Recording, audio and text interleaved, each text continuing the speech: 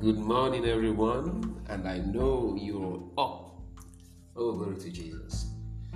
Hallelujah. And I know you're ready for the word this morning. God has something to say. There's this song we used to sing in children class in church, in the local church. Then God has something to say. God has something to say. And they tell us, listen and listen, pay good attention, for God has something to say.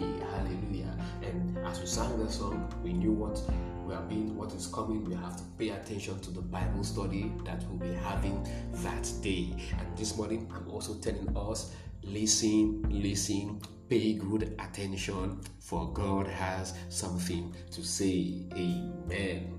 All right, let us look at something beautiful this morning. Exodus chapter 3, verse 11.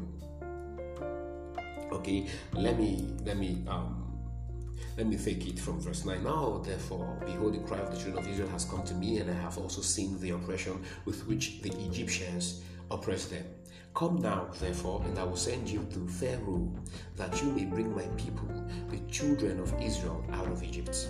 But Moses said to God, who am I that I should go to Pharaoh, and that I should bring the children of Israel out of Egypt? Who am I? Hallelujah. And many times, some of us, we have asked the same question. Who am I? I'm not qualified for this. I'm not good for this. You see, the Lord just gave Moses the mission statement for his life. Glory to God. You see that? Moses quickly forgot that he couldn't stand the oppression of his people 40 years ago, which was an indication to what he was called to correct. Moses actually moved ahead of time. He missed it then because he missed the timing.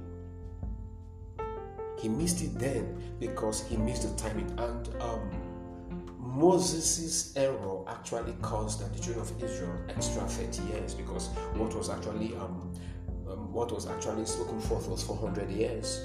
But they spent 430 years because the set man missed it. Praise God. Now, here comes the proper timing again. And the man for the job has lost his passion. The man for the job was scared. He was scared. The man for the job. Say, who am I? Complex issues. Who am I that I should go to Pharaoh and that I should bring the children of Israel out of Egypt? He saw it as a task impossible. Let me tell you something. Oh, glory to Jesus. You see that mission statement that God has given you, that mission is possible. Look, I want you to, whatsoever the Lord has told you, write it down, and under it, write it. This mission is possible. Praise God. You see, Moses saw this mission as impossible. You see, why? Because he made a mistake. You see, many times, past failures and mistakes make us lose the fire that burnt in our hearts for a particular purpose.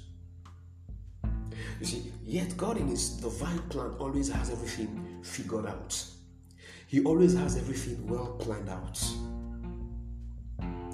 Listen, whenever God sends a man, it is because all the man needs to fulfill that mission has already been released to him. Past mistakes and failures will only raise their ugly heads to make us doubt God's infinite wisdom. Moses found himself in this quagmire. Despite the many assurances, even the rebuke from the angel that appeared to him, it still took some time for Moses to fully stop seeing himself and start seeing that this was God's plan for him. Whenever God sends a man, he reveals himself to the man. Yes, I remember when I wanted to move down to the east permanently for the work of ministry. When the time was close, I was scared. The very first day I understood in a vision that I was going to move down to the east, it emboldened me. Oh, glory to God. Then that day, I don't forget, it was the 25th of January 2009, and I told myself I must preach the gospel in this community. Then here comes 2015, 6 years later, and I just felt like, man, this work, can I do it? Who am I to actually move down to the community and change things? Hallelujah. I was scared. And I went to the Lord, and the Lord said to me, fear not, I am with you. Fear not, I am with you. Fear not, I am with you.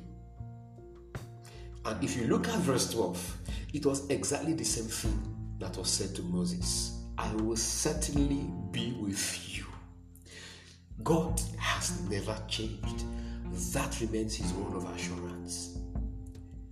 You see, the man sent by God is a man that has God fully with him and for him. Hallelujah. You see, that revelation is what actually keeps us going. It's what keeps the man going. God will always assure us till we take that step of faith. I'm just here to exhort us, I'm here to exhort somebody. You've got to see him in all your endeavors and watch all your doubts dissipate. Moses said, who am I? You see, God does not choose us based on our effectiveness. You see, many times you discover that he chooses the foolish things of the world, the frail things, unqualified men. You see, men with so much scars. You see, men with so many things hanging on their lives. Moses committed murder. He committed murder. He ran away. And Lord will have to tell him, you see, the men that seek your life, they are no more. Glory to God. You see, there were so many things that actually caused Moses to actually doubt he could do it. But then, Moses felt the people would understand that he was sent to deliver them. What happened now?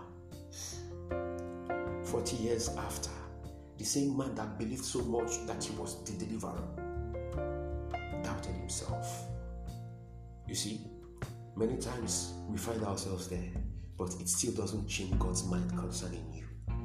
Probably that is where you are now, and that is why you've not taken that step of faith. That is why you have not relocated to that place that you know you ought to be for the work the Lord has called you to do. Maybe that is why you have not gone to that family to preach. Maybe that is why you've not approached that man to tell him what the Lord has laid in your heart to tell him. Maybe that's why you've not started that meeting. Maybe that is why you've not started gathering those children. Maybe that is just why. Hello, I'm here to tell you something. God's mind will not change. You are still God's man for that job. Brace yourself up. And what I have for you is what God said to me. Fear not. God is with you. And I believe this blesses you this morning. And I'm praying for you. That boldness is welling up in you this morning. Strength from inside. Assurance from inside, even as you're hearing those words. Conviction comes, that fresh conviction. The fire in your heart for that thing which you have always rejoiced over, knowing that this is God's plan for my life. The fire is revving up once again. And I see you taking that step of faith. And I see you doing those great things for the Lord. In the name of the Lord Jesus. God has blessed you. It is still me, Pastor Jukes, Pastor Lightway, Equipping Network Orimos in Nigeria. Keep sharing, keep following, keep listening, and you have a great day. God bless you.